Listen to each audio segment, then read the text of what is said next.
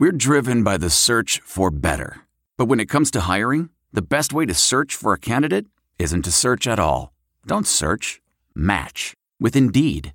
Leveraging over 140 million qualifications and preferences every day, Indeed's matching engine is constantly learning from your preferences. So the more you use Indeed, the better it gets. And listeners of this show will get a $75 sponsored job credit to get your jobs more visibility at Indeed.com/match. Just go to Indeed.com/match right now and support our show by saying you heard about Indeed on this podcast. Indeed.com/match. Terms and conditions apply. Need to hire? You need Indeed.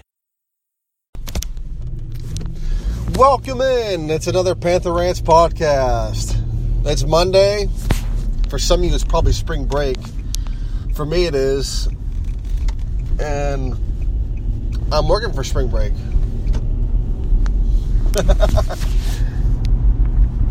But it's great because the commute will be easy. I don't got to drop kids off at school. I don't got to pack lunches. School traffic is non-existent. I got to do any of that. So, for a lot of you, you're probably filling out your brackets right now, and I got to look. I still got to look at the bracket entirety, but I looked down on the surface last night and this morning. I'm trying to figure out who I like and I don't like. But let's start off from the top of the tape here. Friday I recorded 2 podcasts, and first one I just deleted because it was just all the crap started to flow out. Then I tried to record one on the way home from work, and by that time I was so freaking drained out by all the crap that I just stopped recording. But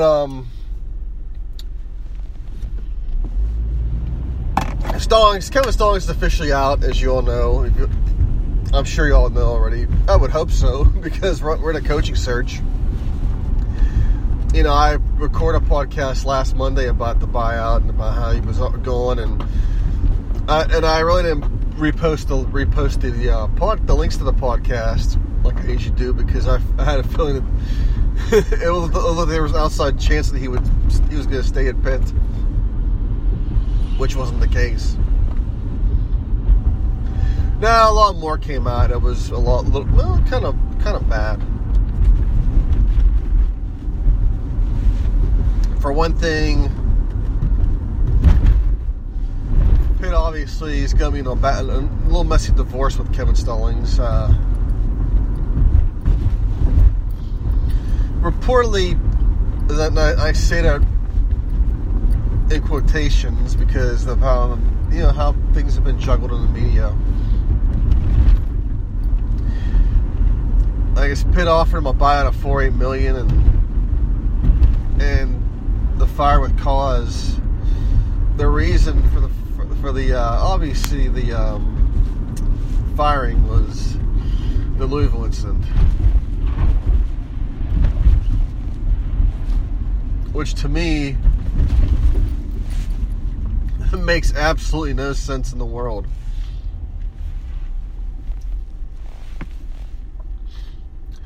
Why would you use the Louisville incident as your basis for firing when it was one of the most dumbest things you could think of? You could have used the 0-19 ACC play, the four ACC wins in the last 2 years, players leaving, all this crap. You could have used anything in the world against Kevin Stallings. You use an incident where Kevin Stallings was sticking up for his players. That's bad enough.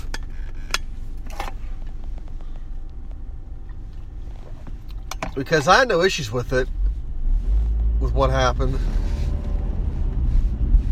and how he handled it. They were heckling him and his players, and he stuck up for them. So imagine if you're his players and you realize this is one of the reasons he was fired.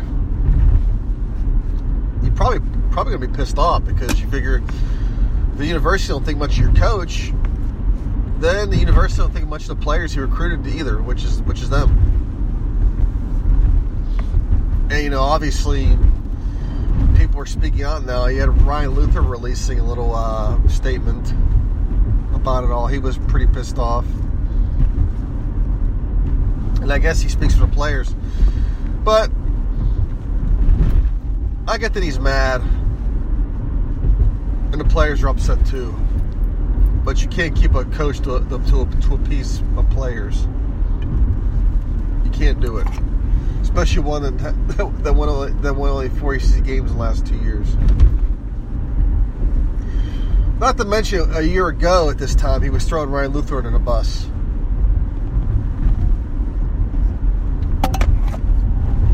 So I don't know if Ryan forgets that.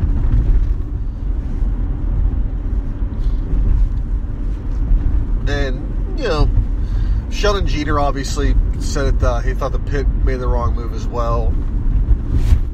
Patience was needed. And obviously patience was needed in this because the man just replaced literally the entire roster.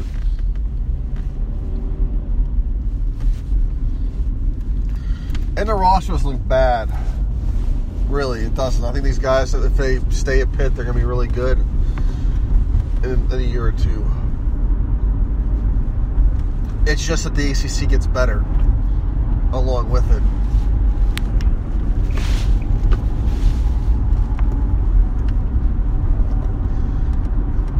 And Stallings' coaching really didn't really indicate much that he was going to get the job done as well. He made his own share of coaching snafus, a bunch of them. And then when you ask him about them, I didn't think about that. Maybe I should have did that. Or he would just forget certain things, forget players, forget he benched players.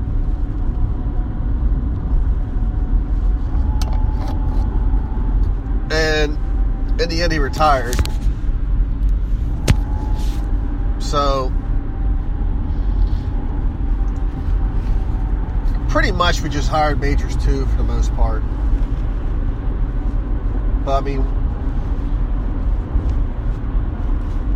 a lot of people were saying that this is a bad move because it was a middle rebuilding year, and it's going to be a lot worse. The thing about this is, it really can't get a lot worse than what it is. We're already at ground zero. This gives the current AD a chance to bring in their person that best suits the program. But given how Pitt ADs have handled the coaching searches, it doesn't really make you feel, I guess, comfortable. Because when Jamie left for TCU, Pitt had a plethora of options to go with. In the end, it was a guy that wasn't even listed, Kevin Stallings.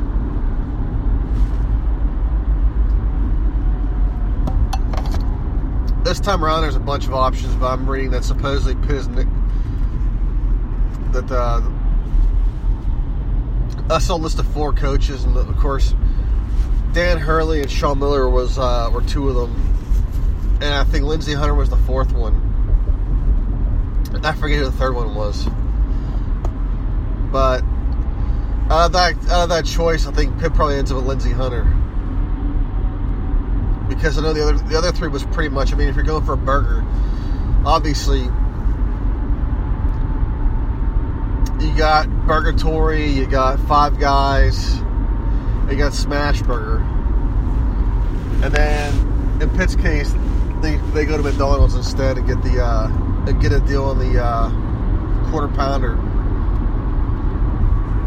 That's pretty much a Pitt decision in a nutshell.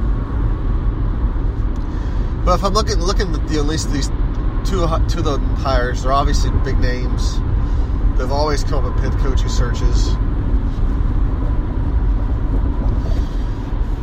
Sean Miller, anytime this rumor thing comes up with him, it reminds me of that episode, that scene in Chasing Amy where Banky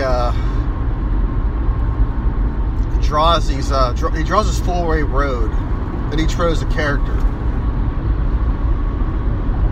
In the middle of the four-way road is a dollar bill, and he tells Holden which person's going to get the dollar bill. So Holden obviously picks the one that's obviously realistic. And he said, good. And Banky says, good. You know why? That person's going to get the dollar bill? Because the other three are figments of your own effing imagination.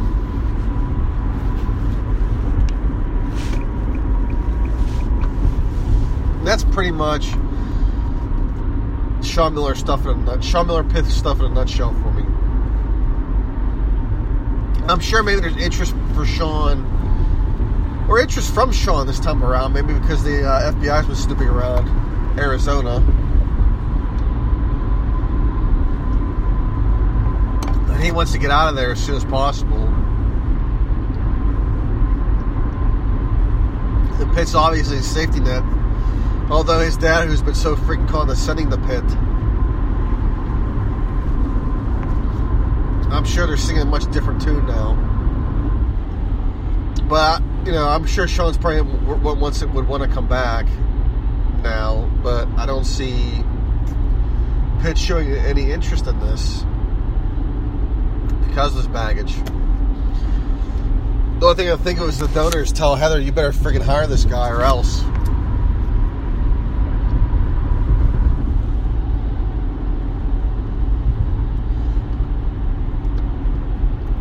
But on the flip side, Pitt supposedly has been keeping a file on Kevin Stallings for months. So maybe if we're connecting the dots, maybe there was some interest there as the season was going on. And that's why they did the file. So they had some cause to fire him. But that's just conspiracy theorist thought. If anything, Pitt was keeping this foul on Stallings for a while because they knew they were keeping him after this year. They were done.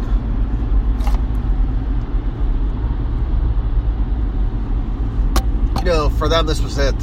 So that's why they started the file. But Pitt pretty much lost the entire recruiting classes. Two of their commitments. Well, one announced he was reneging Kingsby. Bryce, on the other hand, supposedly is a renege, but he hasn't made it official on Twitter yet, but I'm sure he will.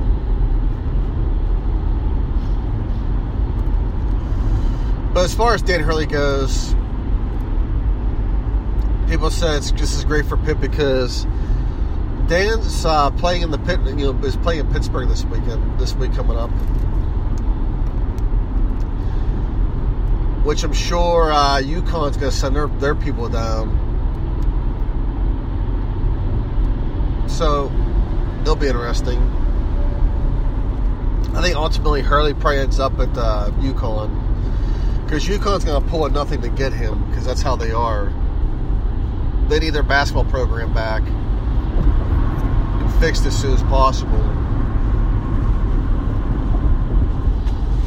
Because they're in the AAC, and they obviously did it for football purposes,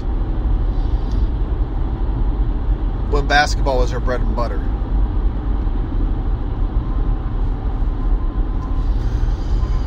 And at the time of the Big East breakup, UConn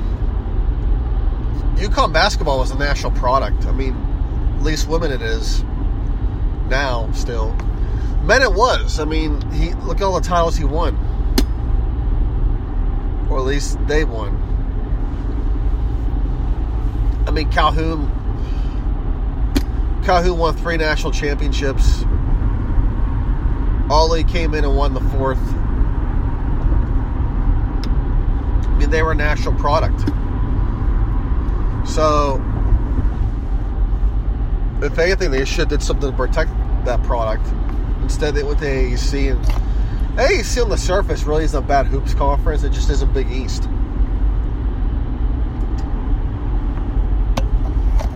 mean, the AAC's done pretty well bringing some names in their conference.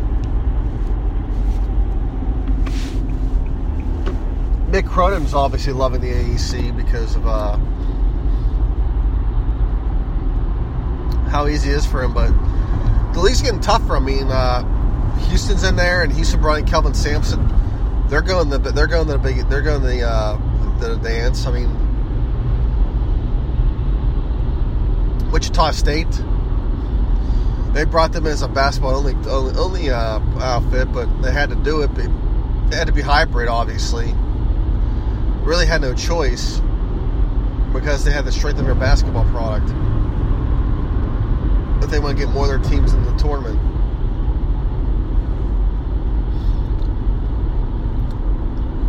So, I mean, the league's getting better. It's just not going to be Big East. I mean, Big East has gone a lot better. I didn't think it would have as much flack as it's had, but, you know, it's done pretty well. I mean, Xavier's a 1 seed. So was Villanova. I mean, they got 2 1 seeds in the tournament. So, obviously, business is booming in the Big East.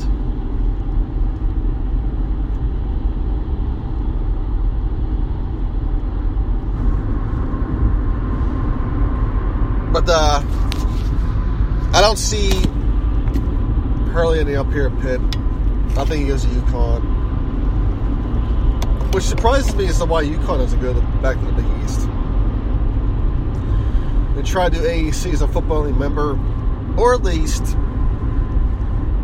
join the MAC or somewhere, Conference USA. Actually, MAC would be more plausible for them because Conference USA is scattered down the south and southwest. I mean, you got Marshall. Marshall's in Conference USA. I mean, so they would have a rival there. But I just don't see them joining a major conference anytime soon. And at this point, who would take them now? Because they haven't been able to maintain their 2 top programs. Even with the cheating. If you think about that for a moment. They were cheating in hoops and they still couldn't maintain their product.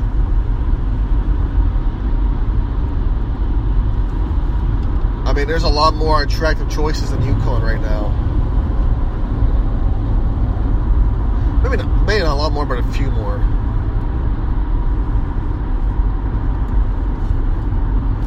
But yeah, I don't see Hurley coming to Pitt. UConn so desperately needs to rebuild their basketball product that they need that hire. This is the hire they want, and I know they're pretty much in the red over all those buyouts they had to pay, but fuck, they'll go bankrupt just to get that hire to get Hurley. So this is huge for them right now, very huge.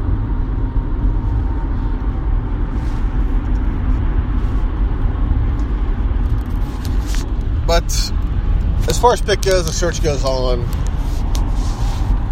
I'd rather they take their time anyway and get that squared away because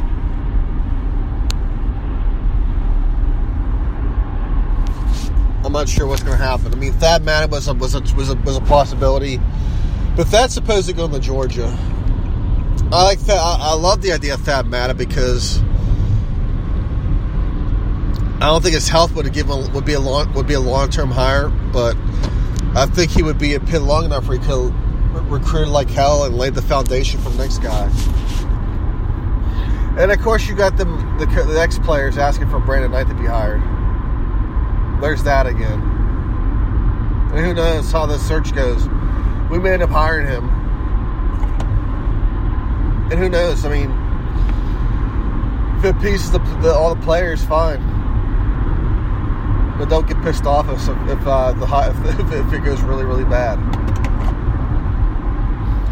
But anyway, moving on, the tournament, obviously. Look at some of the games. I guess TCU is in. as a 6th seed. They get the winner of Syracuse and Arizona State.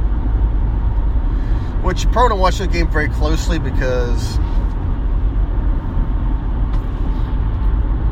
if TCU gets Syracuse, they're obviously going to win that game because, well, for one thing, Syracuse sucks this year. And number 2, Jamie knows how to beat Jim Boeheim. But if he gets Arizona State, well, that could be a different story altogether.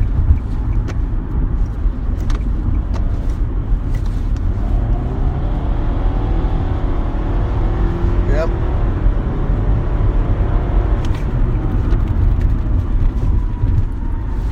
You know, the Arizona State thing could be a different thing altogether. Altogether. If you heard me revving my engines because some person decided to cut around me.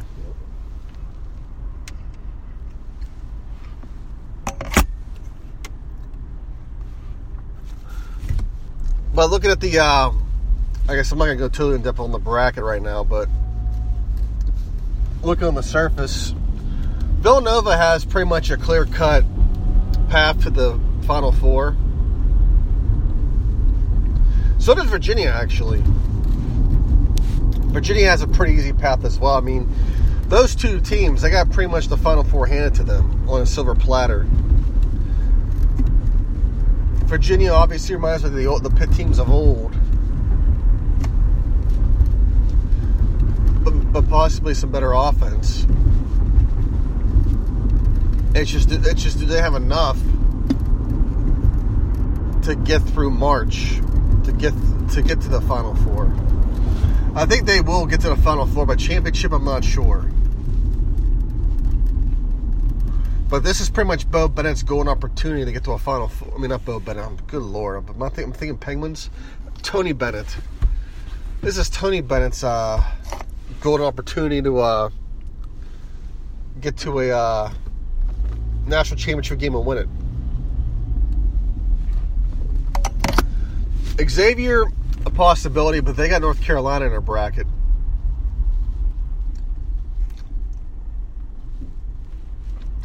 And North Carolina's been playing a lot better this second half of the year.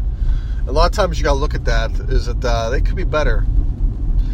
As you know, how teams play down the stretch. I mean, if they get hot, if they start gelling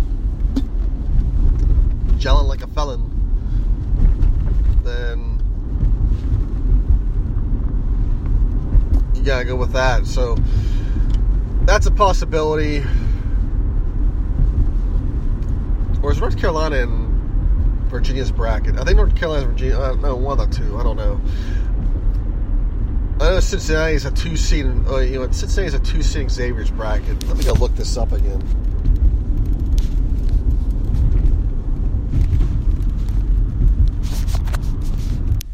Okay.